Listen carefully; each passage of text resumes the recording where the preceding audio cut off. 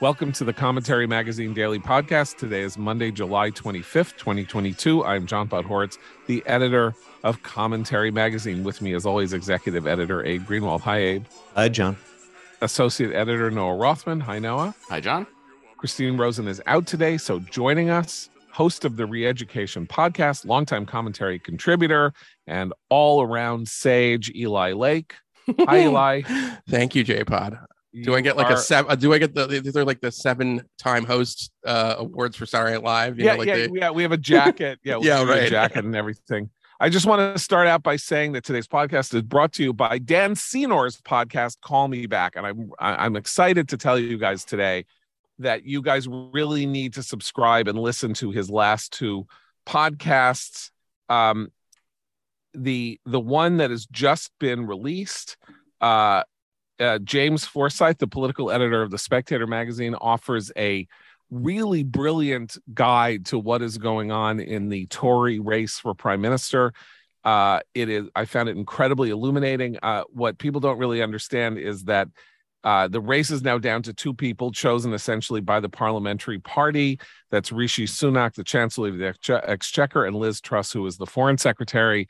And that's it. And the members of the Tory party get to vote. Hundreds of thousands of them get to vote over the course of a month on who gets to be prime minister. And the minute that vote is tallied, that person becomes prime minister. The no ifs, ands, or buts. That's it. That person is in. And it is a fascinating situation because Rishi Sunak, who is a much more distinguished politician than Liz Truss, is apparently way behind according to polling. And if he doesn't turn it around in the next week, that may be curtains for him. Anyway, it's incredibly illuminating, as was the previous one that I also want to commend to you with Mohammed Al-Arian, the guy who helped run PIMCO, the largest hedge fund in the world, and with various other president of Queen's College at Cambridge. You want to know about inflation? You want to know why there probably isn't going to be a soft landing in the recession? You want to know what is going on in the world? You got to listen to Dan's conversation with Mohammed Al-Arian. And of course, the one prior to that was with our own Noah Rothman. So that's Dan Senor's Call Me Back podcast, really hitting its stride, essential listening. Go to Apple, Google Play, Stitcher, wherever you get your fine podcasts, and listen today. Guys, I don't know if you know this, but it's hot. It's really hot. And it's hot all over America. And according to the National Weather Service, when you have temperatures like this, it is, quote, oppressive, unquote. That's why we have a National Weather Service, is to assign adjectives to explain what it means that a lot of the country at the end of July is buried in 85 85 and up Fahrenheit temperatures. And then, of course, Britain saw its highest temperatures on record. They were sort of in the hundreds, and of course they're in the North Sea, so it's really hot. It's hot in Europe. It's really hot in the Northern Hemisphere, though apparently it's going to stop being hot tomorrow. And of course, you know what this means. Oh, by the way, it's hot, and you know what's happening? Fires. So apparently when it gets really hot, there are fires. I don't really understand. Maybe somebody can explain to me the relationship between it being hot and fires. I'm a little confused. Is God holding up a magnifying glass so that when the sun's rays penetrate it and it hits a house, the house goes up in flames? Ordinarily, you hear about fires in the winter when people who are too cold do things like set fires in their homes and the flues are closed and because they're using actual firewood and things to keep themselves warm. So I'm a little confused about that. I'm also confused about how, according to CNN International, it may be that there's been a lot of attention on shark attacks this summer, as opposed to other summers when there hasn't been any attention whatsoever given to shark attacks. I mean, it's not like we've never heard every summer about shark attacks. Apparently, climate change may be responsible for shark attacks. So what we have here is the classic, really since 1987, it gets hot out, and this is time for the propagandists to come out and say that it's hot because of global warming. and or climate change, and we have to do something. It's here. The emergency is here. It's come so much faster. It's really hot. So I'm going to give you one detail, and then we can all have this conversation, which is that I heard on NPR, they said this. They said, Boston, so hot in Boston that Boston broke a record for heat set in 1933. You know what that tells me? It was hot like this in 1933 when Boston had a heat wave, and it was as hot as this in 1933, which kind of gives the lie to the idea that it's now hot in a way that it's never been hot before. Guys, I don't want to be dismissive of the idea that there's man-made climate change and all this, but every time I read this kind of thing, it just makes my bullshit detector go off like klaxon 5 alarm bells. Eli, what do you think? I think that the way to think about the commentary and the sort of the causation attributed to climate change because of the weather, and it's also extreme weather events when we see that lots of hurricanes or something like that, and it's always, this is why we need to do something about climate change. How is that different than Pat Robertson after 9/11 saying that we got this terrible terrorist attack because of pornography and sin in America? It's the same kind of thing.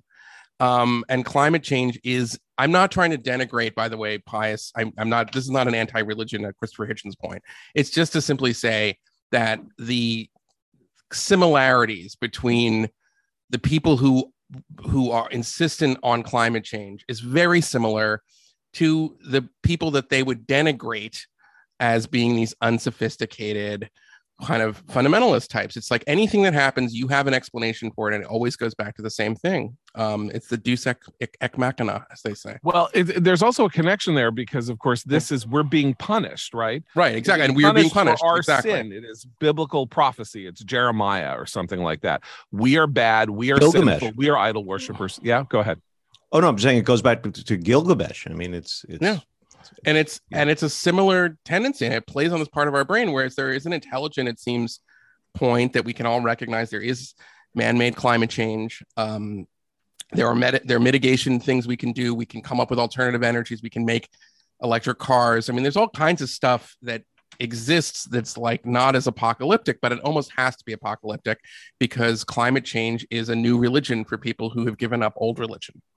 There is one difference, which is that the sort of religious fervor behind climate change, the people who feel that way, they point to scientific institutions and say, well, we have this group on board, this organization on board, their new report says this, their new study shows that.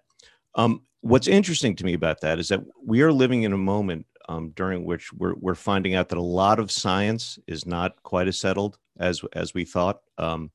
Very recently, I mean, there was this report, this big study that came out of UK last week that, and I take no position on any of these. I'm just reporting something that serotonin is not linked to depression.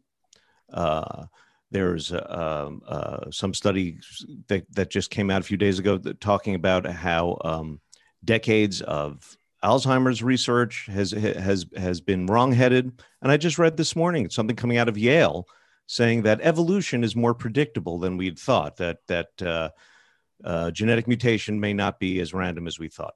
The point is, there has been so many institutions that have, in which people have begun to lose faith and their credibility has eroded. After how long? How long has the climate change universe been telling us we have 10 years, we have 5 years, we have a dozen years, and gotten their predictions wrong time and again? Will the dam burst on this? Well, okay, no, but I just want to ask Noah something. So this connects to the experts and the crisis in expertise, right? So we understand that we talked about this last week, that Los Angeles is about to reinstate a COVID indoor and outdoor COVID mask mandate because of the Omicron B5 surge. And here's what's interesting. So it turns out that they have been almost deliberately using false data. They've been using hospitalization data to claim that we're at a new high and it's really dangerous, right? And then it turns out that what they've been doing, and they acknowledge this in some meeting on some Zoom that somebody captured then released, is that 10% of the patients who are coming in to be hospitalized are being hospitalized because of COVID. What they do when someone comes into the hospital to be hospitalized is give them a COVID test. And then 90% of those who are being, according to this revelation in LA County, that are coming in, that are testing positive for COVID, are not coming into the hospital because of COVID. They're coming in for the reasons that everybody goes into the hospital. Everybody is getting this. So there's been a surge in case number. There hasn't been a surge in hospitalizations, and there's been a minor surge in deaths. But again, given what we're hearing and seeing, I'm not so sure that we should entirely accept the death toll numbers as being from COVID, because if LA County and other places are putting COVID hospitalization numbers wildly high because people are coming to the hospital for other reasons with COVID, there also might be people who are dying with COVID who are dying from other conditions, and the deaths are being attributed to COVID. I only bring this up to say that this is all of a piece with this question of people who say we need to listen to the science, and the science, or at least the social science aspect of science, and the sort of the macro science is very much in question in general, all over the place, about the issues that we care about the most. Yeah, I think that dovetails really well with the conversation about fires and climate change. I think they're confusing their terms and deliberately attempting to change the nature of the debate, and we shouldn't do that too. So a most charitable interpretation of this link, and I think we're just basically talking about London here, because London had like 1,600 fires during these 2-3 consecutive 40-degree days. And it's not as though the buildings were spontaneously combusting, but the dry weather does dry out vegetation, does increase wildfires, does tie up first responders. So the reason why they had, several blocks go up isn't because climate change is making these buildings spontaneously combust, but the first responders are engaged elsewhere.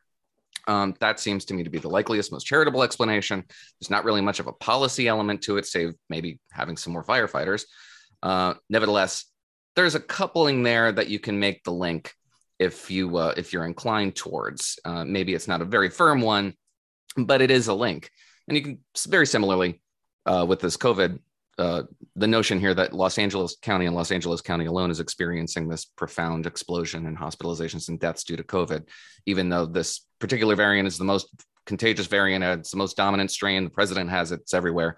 The idea that this is localized to Los Angeles stretches credulity. And it's clearly designed to have a policy outcome, to motivate people into accepting the restoration of mitigation measures through manipulating data. But just because they're doing it doesn't mean we should do it. So we should be as clear as possible that we don't have the actual data when it comes to the COVID numbers in Los Angeles or elsewhere that are resulting in hospitalizations, because they're fudging the numbers, which means you don't have it either. Same with this heat problem. I mean, there's a lot of ambiguity here that I think we should probably just allow for the prospect that we don't have all the information necessary to make up a policy recommendation that could affect change that activists want to see and that we want to see. I mean, look, that's a vital point, and it goes to everything that we're talking about here, which is we don't know, and there is an absolute religious certainty that climate change is responsible for heat waves in the summer. And that, I'm sorry, is preposterous. It is preposterous because the notion that we know what the temperature of the Earth was in 1748, we don't. Well, we do know that the East River used to freeze over every year, and you could walk from Lower Manhattan to Brooklyn. The Hudson River, which is 1.5 miles wide, freezes over in the winter. I mean, I'm just saying, like, it does. I mean, it may not freeze over to the extent that, yeah, look, I'm not saying that there isn't man-made climate change or the planet isn't getting, marginally warmer. I'm really not. I'm just saying that is very hard to have an honest conversation about this stuff because advocates and adherents to a specific idea are willing to use any tool at hand to advance their case, whether it's true or not, because it's true even if the fact is false in their eyes, right? Well, it's fake but accurate. A lot of these claims are unfalsifiable. For example, the climate change activists also go on the offensive in the winter. If it's a very brutal winter, they say, "Oh, this is we're going to see more and more extreme winters due to climate change." Okay, but that's literally why the term climate change came into being, right? It was global warming. We never heard the term climate change until 15 years into the climate emergency. They changed the term because people were questioning the veracity of the idea that the problem was warming, and then they just went with violent weather as their guidepost. Go ahead. But here's the real giveaway. If it's a mild winter, the same people say we're going to see fewer cold winter days because of climate change. Right. So as I say, either way. Yeah. I mean, look, every morning, Jews, actually not just every morning, but the most important prayer in the Jewish liturgy is the Shema, Hear, O Israel, the Lord our God, the Lord is one. And the second paragraph of the Shema, or the third paragraph, it is a highly problematic one from the contemporary moral perspective, right? Because it says, if you will diligently obey my commandments, which I enjoin upon you this day, to love the Lord your God and to serve him with all your heart and with all your soul, I will give rain for your land at the proper time, the early rain and the late rain, and you will gather in your grain, your wine, and your oil. I will give you grass in your fields for your cattle. You will eat and be sated. Take care lest your heart be lured away and you turn astray and worship alien gods and bow down to them. For then the Lord's wrath will flare up against you, and he will close the heavens so that there will be no rain, and the earth will not yield its produce, and you will swiftly perish from the good land which the Lord gives you. So, Jewish theologians have been dealing with the question of man's direct responsibility for the suffering that he has to go through because of climate, right? This is something that's gone on. You mentioned Pat Robertson earlier, and the idea that we were somehow being punished for our sins. Right. And this, of course, is a direct idea out of the Old Testament that we get, that, the Jewish people are thrown out of their lands and forced into exile and forced into slavery because they're bad, and they deserve what they're getting because they turned away from God and are idol worshipers. And if you start down this path, one of the reasons that this is so difficult for serious theologians is then people are responsible if they die in the Holocaust, or people are responsible if they are, if they are victims of a right. And by the way, the inverse of that leads to a really simplistic and stupid version of atheism. Right. Like God can't exist because there was a Holocaust. I mean, there's a lot of it's a much more complicated question. Right. But I'm only bringing this up to say that, if you go down this path, which is we people are summoning, evil upon ourselves, and we are going to suffer and will deserve it.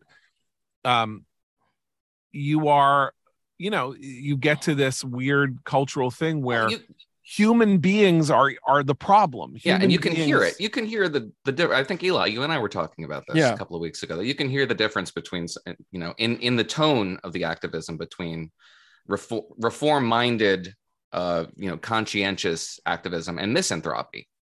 And it's sort of hard to define those terms, but you know it when you hear it.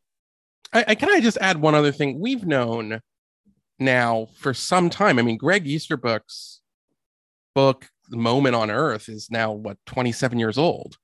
So there's a lot of trends that have gotten a lot better in terms of the environment, and they keep getting better. Cars pollute less, and especially in Europe and America, we can produce solar panels more cheaply now, although they're going to be made in China. And there's a whole bunch of these things that would be sort of cause for maybe good news or some sort of optimism, but we can't allow it because climate change and climatism, or whatever you want to call it, has become this new kind of religion.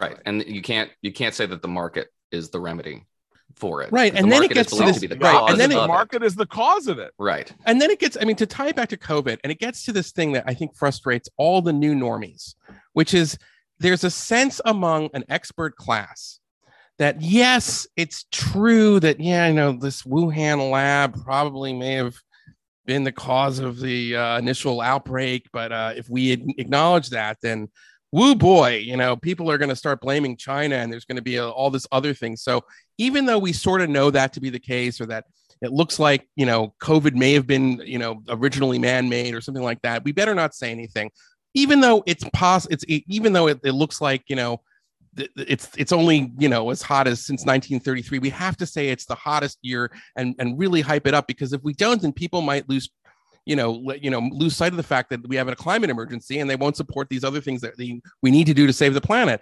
And that's the mentality where experts who know better are twist themselves in a pretzel to lie to the public, because they don't think the public can handle the truth. And that's why we're having a real problem in this country right now, which is a crisis of authority and legitimacy of these institutions, which the public has to trust for the complex world that we live in to function properly.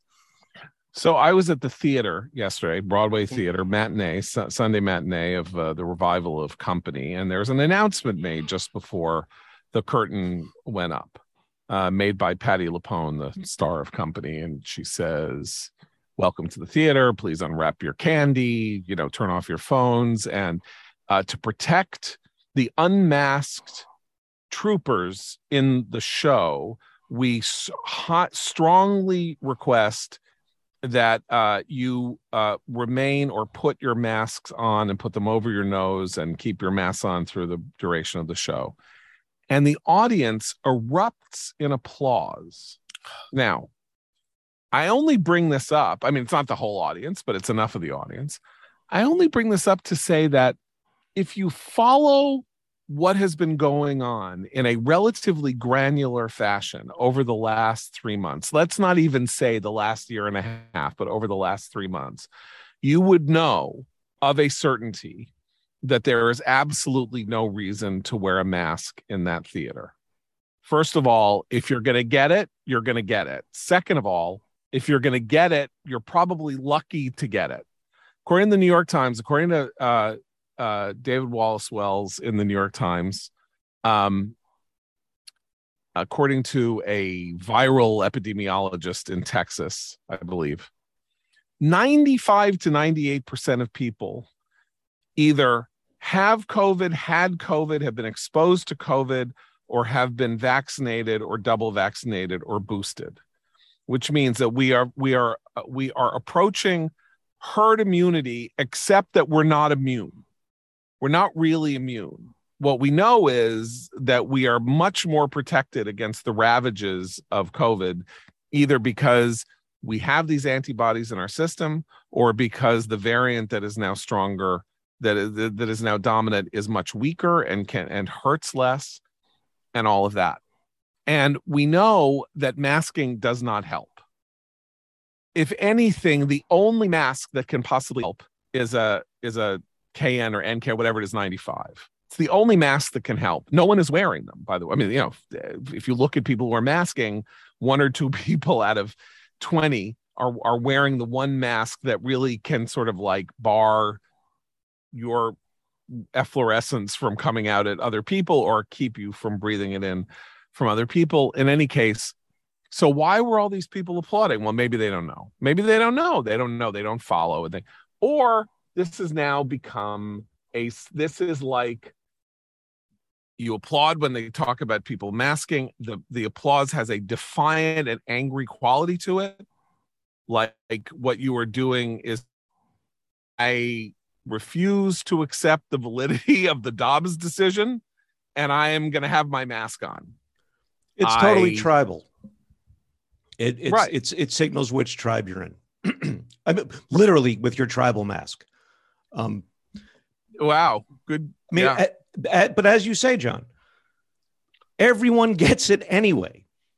Everyone and they should. Yeah. And they should. That's the point. If this is a weak variant, you are better off getting it and getting whatever benefit there is from your body fighting it and having the antibodies in your system than you are not getting it, unless you have significant and really life-threatening comorbidities.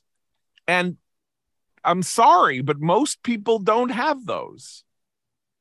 It's just the fact of the matter that most people don't have those serious comorbidities. And I was at that theater and there wasn't anybody over the age of 85 in the theater. So the two causes, which are comorbidities and extreme old age, that are really threatening. And I'll tell you another thing. My father, who was 92 and a half, got it 2 weeks ago. He was really sick. I mean, he felt terrible. Took Paxlovid, didn't make him feel better, but he was over it in a week. It's been he'd never got it before. He didn't get the earlier, he's very old. And it sucked and it stank, but it wasn't threatening his life. And if it wasn't threatening his life at 92 and a half, every person who hasn't gotten COVID yet should be taken off a mask the way when I was a kid, my parents put my sisters in a room with me when I had mumps as a baby so that they would catch it before there was an MMR vaccine, because you wanted your kids to get mumps before they hit puberty so that they would have antibodies against mumps and wouldn't end up sterile later on in life. That is exactly where we are now. And people are now doing whatever they can not to catch the thing that will be better for them and society if they all got. Here's the other thing. COVID is here to stay. It's going to go around the globe. It's going to mutate. It's going to do what it's been doing for the past 2+ years. If we keep the masks on now, then we'll keep them on forever. True. Because that is how long, for the rest of our lives, COVID will be a reality. So what are we doing? It's a very good question. And you know what else? Let me just step back for a second and talk to you about a new advertiser. We have a new advertiser, ClickUp. Imagine having one extra day every week, more time to cook healthy meals, work on that novel, or just binge some good reality TV. Now it's all possible with ClickUp, the productivity platform that'll save you 1 day a week on work guaranteed. ClickUp began with the premise that productivity is broken. There were too many tools to keep track of, too many things in entirely separate ecosystems. There had to be a more productive way to get through the daily hustle. ClickUp is the one tool to house all your tasks, projects, goals, spreadsheets, and more. ClickUp is built for teams from 1 to 1,000 and more. It's packed with features and customization options that no other productivity tool has, so you can work the way you work best. Whether you're in project management, engineering, sales, marketing, or HR, ClickUp has easy-to-use solutions that create a more efficient work environment. Join the more than 800,000 highly productive teams using ClickUp today.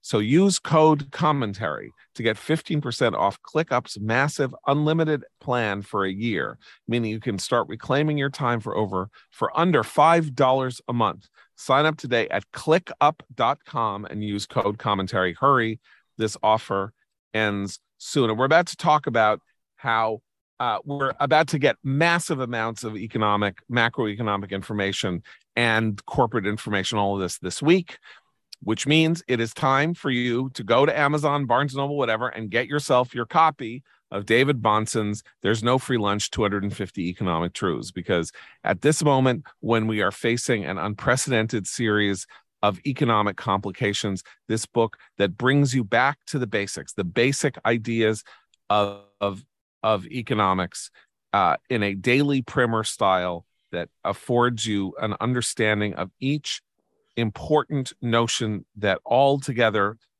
constructs our idea of what the economy is, combining human flourishing, ideas about faith, freedom, liberty, and what we do to make our lives better with the earnings and the money that we have.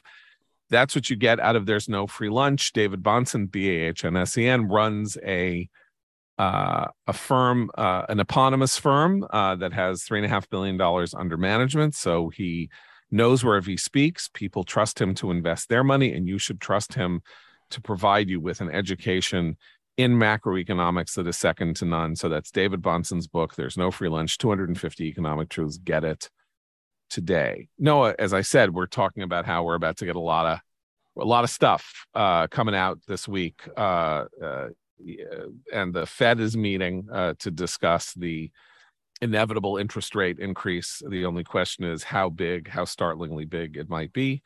And we're going to get earnings from Meta and Google and various other things that will also indicate where the economy is and whether we are on whether we really have hit the downward slope. Larry Summers went on TV yesterday and said, just as Mohammed El-Arian said on Dan Siener's podcast, we are going into recession and we ain't going to have no soft landing. This is going to be a hard road down. And what is the White House doing, Noah? Well, they're reinventing the definition of what a recession is. So, yeah, and I was actually having this. Jim Garrity has a piece in National Review that's good on this, was talking about what Janet Yellen was saying, for example, on the TV today. And Brian Deese is saying the same thing. And recession is not 2 consecutive quarters of negative growth, which is the definition that we've been using for the last half century, I think. It's a colloquial definition, but nevertheless unquestioned. Now it's this complex cocktail of economic indicators that include GDP, but include a lot of other things like, consumer confidence and earnings, as you say, and productivity. So by that definition, the National Bureau of Economic Research, I think it is, NBER. Yeah, National Bureau of Economic Research. So their definition is not going to suggest that we're in recession. By the way, in recession, not going into recession. This is backward looking. So when we get GDP and the Atlanta Fed thinks it'll be negative again, that means we'll have been in recession for the better part of several months or perhaps the entire quarter, which is what they should be saying. I mean, Brian Deese is on TV now touting this line. It's not technically a recession, which is going to only complicate and compound the political problems associated with governing in hard economic times. Defining our terms is all well and good, but if it sounds like you're trying to argue people out of their own unenviable experience, it's going to paint you as completely out of touch, first of all, a little callous, second of all, and definitely not going to give you any credit when it comes to the the good parts of the economy that they want to claim credit for, like the ridiculous amount of open jobs that there are. This is one of the better job markets in history. So I was having this conversation over the weekend with somebody. It gives you some idea of the esoteric conversations I have over the weekend. But the general gist of it was, well, yeah, I mean, it's a very complex economic situation. And it's sending us a lot of competing signals, and it's hard to pin down. It's not hard to pin down. Inflation is killing us. Inflation has robbed you of your purchasing power. And to try to argue against that is to paint yourself as just someone who's living in the clouds, who doesn't have their finger on the American pulse. I mean, look, the danger here is that,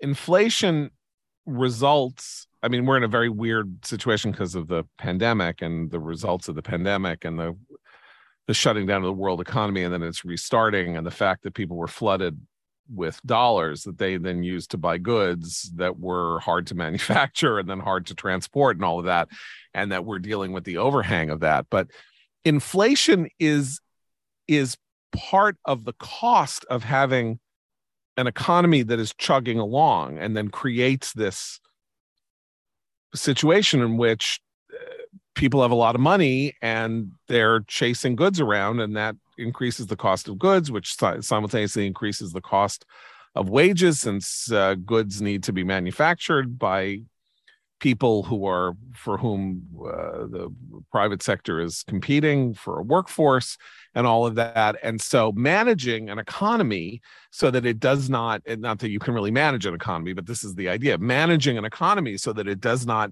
achieve the overheating that leads to stagflation is the purpose of central economic policy. You can't manage the economy. You can manage the money supply. Right. But monetary policy. Right.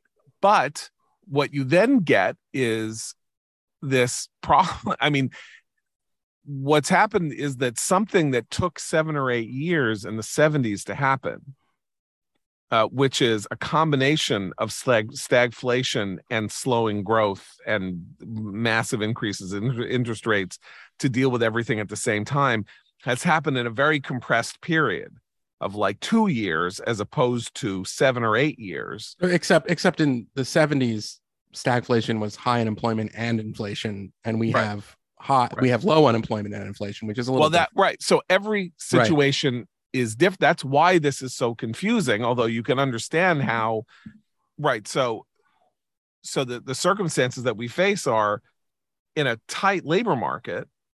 It's incredibly hard to bring inflation down. For sure. That's absolutely right. I mean, because you got to pay workers. Even if the economy slows down, there is still this, anyway, we're in a This is back to the expertise problem because the administration doesn't feel like it can play it straight. Doesn't feel like it can explain this very complicated problem to you in terms you'll understand. So they don't believe in their terms.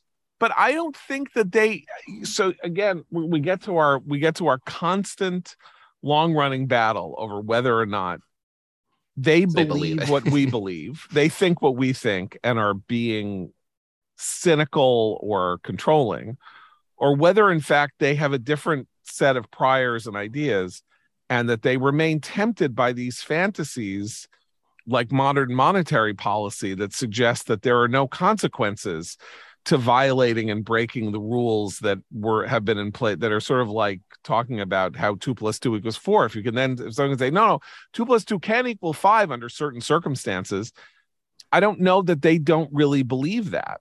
And they have this. Yeah, go ahead, Abe. Sorry. I think they're lying about this one. Yeah. I think they know they're lying about this one. I agree with you on other issues. They are wedded to bad ideas that they think are true and right. I think they got caught completely flat-footed here and there, and they're, as Noah says, redefining understood, accepted terms. Previously understood terms. Yeah, this is textbook spin. It's not wrong. It's just spinning the facts in order to get away from the conclusion they don't want you to arrive at. So it's not necessarily lying per se, but it is being selective about the interpretation of the information that you have available in order to get people to arrive at your preferred conclusion. Mostly the press.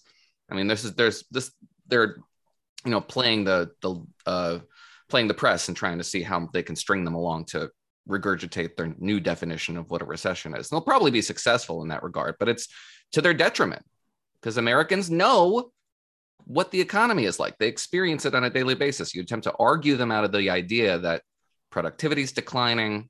And for example, gasoline is declining. The price of gasoline is declining because of demand, not because we've somehow discovered new supply. All this stuff registers on an instinctual level. And to try to argue someone out of that is a fool's errand and will have a lot of negative consequences for the administration and the media if they go along with this. Can I ask a kind of question comparing to the 70s to the moment that we're in right now, which is that from the if this was like 1975 or 1976, not only was it looked like we were going to have Democratic rule for the foreseeable future because of after Watergate, but because of Nixon's policies, the mainstream of the Republican Party on these questions of the attempted management of the economy, or the management of the money supply, was really not that different from what Democrats were saying. There was still, I mean, Nixon in many ways was very much of a kind of. We're all Keynesians now. That's exactly what he said. Yeah. Right now. The reason we called the Reagan Revolution was because Reagan really did offer a choice, and voters went with Reagan, obviously. Do we have that now? Is the Republican Party in a position to say, we will? I mean, I know that that's what they're saying in messaging, but does the Republican Party really, after Trump, represent we're going to do things very differently. We have a very different philosophy about how the economy works in this country. And if you vote for us, we're going to get it back on track. Yes, because I think there are two things that remain a critical distinction. By the way, Nixon said we're all Keynesians now, but in doing so, he had wage and price controls. I mean, he was like I know, but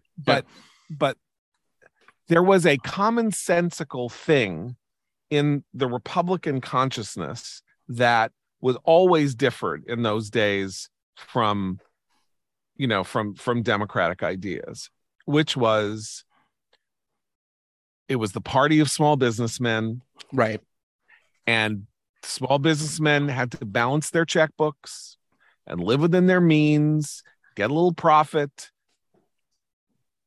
The balanced budget, the green eye shade, that was the Republican religion. And the Democratic religion was, the hell with it, whatever. We'll do it, it's Keynesianism. We'll do whatever. Right. And Reagan then represented a weird amalgam of the two, because he said, yes, we need to balance the budget, but we need to grow the economy, and we need to release the productive energy of the American people, and we need government to stop taking 70% of the top earners' money. So we're going to cut taxes, and that is going to actually increase the budget deficit. And that was a real sea change. Yeah, although that was Kennedy's policy. Supply side was John F. Kennedy's tax policy. But my point is that nothing is ever static. And the one thing that is different now about Republicans from Democrats, two things. One, Republicans are deregulatory. Republicans say government, you should not be using the levers of government to use regulation to control the private economy. That is self-destructive and foolish and inefficient and all of that. And what we will do is deregulate. That is something on which I think 100% of Republicans agree, or 95%. No? Right.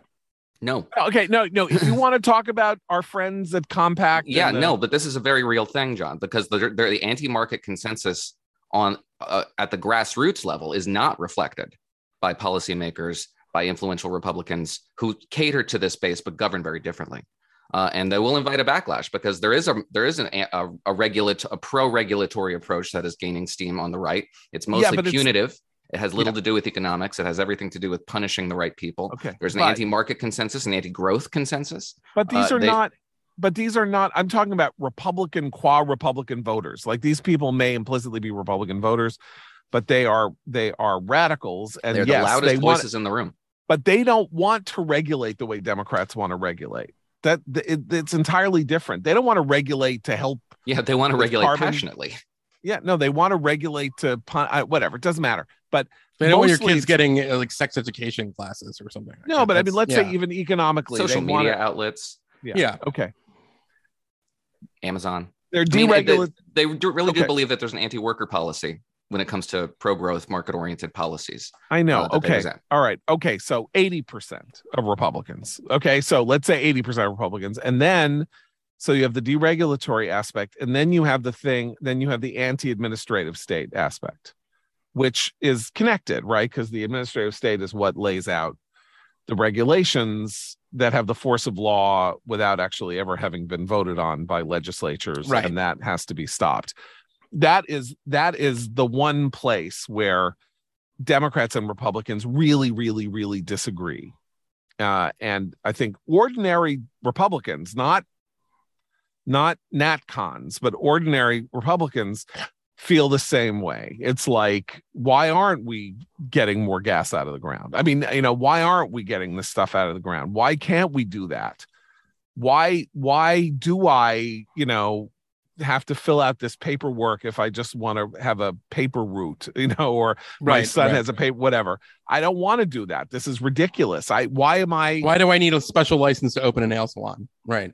Yeah. Or why do I have to fill out a form that says what race I am when I'm, going into the DMV, however it is, it's overregulation. Okay, so that's what I would say there is the profound difference, and that ultimately that was what made Trump a conventional Republican is that when he approached economic policy, what did he do? He cut taxes and he cut regulations. That's what he was as president. That was his domestic accomplishment as president. So there is here a potential interesting difference in Trump and DeSantis. And I say only potential because it's not, I don't know that DeSantis has said anything along these lines, but John, as you say, Trump has been, Trump was rolling back regulation. The NatCons that we're talking about, who have this anti-corporate position, they do have DeSantis's ear. That's just true. To what extent? We don't know. So might this be something that he would use to distinguish himself from Trump in the future? I don't know. Absolutely. In much the same way that the woke progressive, while difficult to quantify, represents a very small, narrow band of opinion on the progressive left, to say nothing of Democrats, but they punch way, way, way above their weight.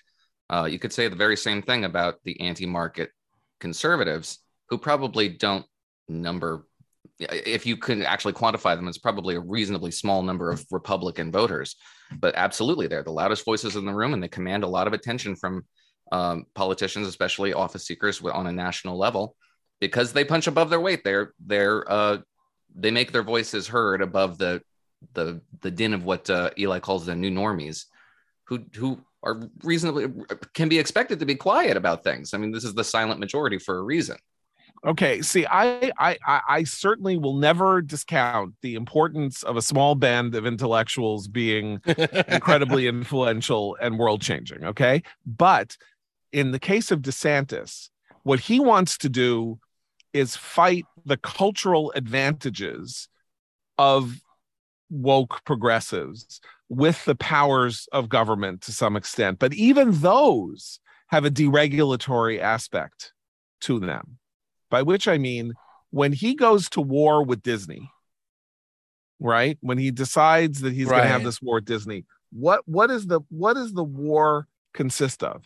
It consists of the removal of a form of corporate welfare that was assigned to Disney, where it got the right to manage this territory around Disney World. It gave it sort of the powers of governance over this area in Disney World. Now, that where Disney World is situated, this improvement district, or this tax, whatever they call it.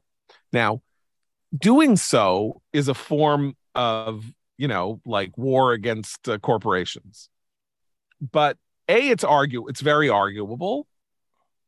Like, nobody really likes the sound of it once you hear it, that Disney gets to kind of like write its own rules when nobody else gets to, you have to go to your housing, your HOA in order to paint your house a certain color, but Disney can basically levy, can like build roads without any kind of rules or whatever. And then,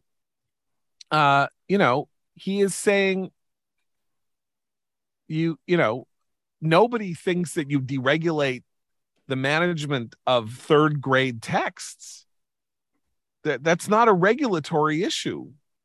Right. I mean, I get it. This is a clever way to talk about this, because you're not trying to get companies to do something. You're trying to get them to stop doing something. Right. Which is introducing politics into this. But it's not actually corporate welfare. It's just the largest of hundreds of autonomous zones. You're trying to get corporations to stay in their lane. Yes, but you've also taken municipal services off the hands of Orange County. So it's not like there's benefits for Floridians here that I'm not saying there aren't. That are probably not going to happen when this goes into effect in 2023. But what DeSantis did with Disney is actually represents only one half of the NatCon formulation. Not that I'm giving NatCons credit for any of this. I'm not that I'm saying that he's in there. He's controlled by them or anything like that. I'm just the half that represents is punish your enemies. The other half is reward your friends. And that is what I potentially where we could see a different kind of regulation. I'm not saying we will. I should also say to DeSantis's credit, he talks in the rhetoric of freedom constantly. Right. That is his big pitch. Right. Florida it's the free state of Florida. Right. Yeah, but the other side of it, what you're saying, that other part of it is really just a way of addressing a problem that people before we had the new NatCons were talking about for a long time. I mean, it was like, what do you do about the people in the, you know, in Ohio who haven't reaped the benefits of globalization and are seeing, you know, and haven't adjusted along with the, you know, rest of the economy from an industrial-based economy to more of a kind of services and information-based economy. And everyone has been talking about this now for like 40 years. Ross Douthat and Rayon Salam wrote that book like 15 years ago about this. You know, this was Clinton and Bob Wright's big idea in the 90s of building a bridge to the 20th century, that everybody was trying to figure out, what do you do with this population of people who can no longer go to work, you know, in the auto plant factory, because we're going to be in a new phase and our economy is going to be a lot different. And the NatCons are just the latest group of people to come up with a way to talk about it. And mainly they express it as a grievance. These people have been left behind. And this is why you can't trust the people who've been running the country, because they've allowed this problem to fester. And now we have fentanyl everywhere. But that's basically, we've all been worried about this, and to some extent, for like 40 years. Right? Yeah. I mean, look, you know, the central, this is where you can't manage the economy comes in, which is, right. You know, you're not going to bring back the factories. The economy. Yeah. The structure of the American economy from 1947 to 1970 was built on the fact that the major industrial powers of the world at the time had been decimated physically, and their physical plants had been decimated by war, which meant that America in the 1950s produced 60% of all industrial production on the planet Earth came from within the continental United States. That is a circumstance. And then we created all these institutions and these facts on the ground and things that were by definition going to be temporary, but no one ever thinks that. You don't think, okay, well, Japan's going to rebuild, Germany's going to rebuild, the EU, you know, the EC is going to come back charging, and then there are going to be these other countries on the planet that are going to rise and take advantage of the same ideas that led us to become the most financially successful. I just want to know where the intellectual energy comes from for some sort of a reinvigorated market consensus. On the right, there's this reinterpretation now of conservatism among intellectuals, because intellectual ideas have power and authority, and we should, small as they are, we should focus on them. And it just reinterprets conservatism as being Kirk, and it's Kirk alone. You know, thick attachments to institutions that, you know, necessitate a state that is not so small that it cannot affect the kind of policies that we want to see affected and implement and shape and guide public behavior. That the kind of fusionist conservatism is really out of favor right now. It's not in a fashion, and I don't know where the fashion comes from again for a market consensus. Yeah, but the problem with the Russell Kirk thick institutions thing is that they hate institutions too. The NatCons, the only institution that I think that, you know, Sohrab and Vermeule are I'm not even really thinking about them, but you know, they are leading lights on this sort of thing. What institution are they supportive of? The Vatican. That's what they're supportive of. And what's the Vatican doing today?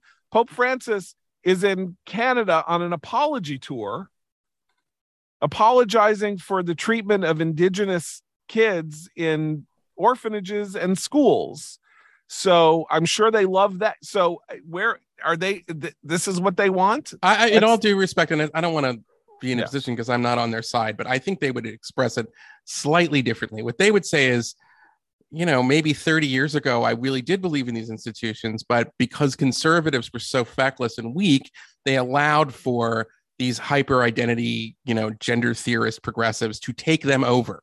And therefore, we need to think more creatively, more radically, and have less attachment to all of these institutions, including the military, believe it or not, because, you know, the progressive socialists have warmed their way in, and you know, they've rotted them out. And to a certain extent, that is appealing, I think, to us on the more traditional conservative side, right, John? I mean, I don't know. I mean, of course it's appealing, but that's yes. But again, I'm saying that's where they're coming from. They're not coming from like, oh, I've grown up and become Rousseau, that, you know, or whatever. They haven't become anarchists. They just think that we haven't been able to defend the actual institutions. We haven't stopped the decay. I don't know. They seem much more dedicated to saying that the Enlightenment was bad I mean, they have two faces, one of which is Drag Queen Story Hour is bad, and then the other face is that John Locke is responsible for Drag Queen Story Hour. And I'm sorry, but okay. Again, I don't want to. I don't want to defend them, but what they're saying, they're not saying John Locke. You're a better defender and exponent of their view than they are, if that's what you think. No, but I think what they would say is John Locke alone, or is not up to the task of this particular thing. He couldn't have foreseen what would happen when you get a bunch of these kind of postmodern types, Foucault followers, taking over these institutions. That's what I think that they really are.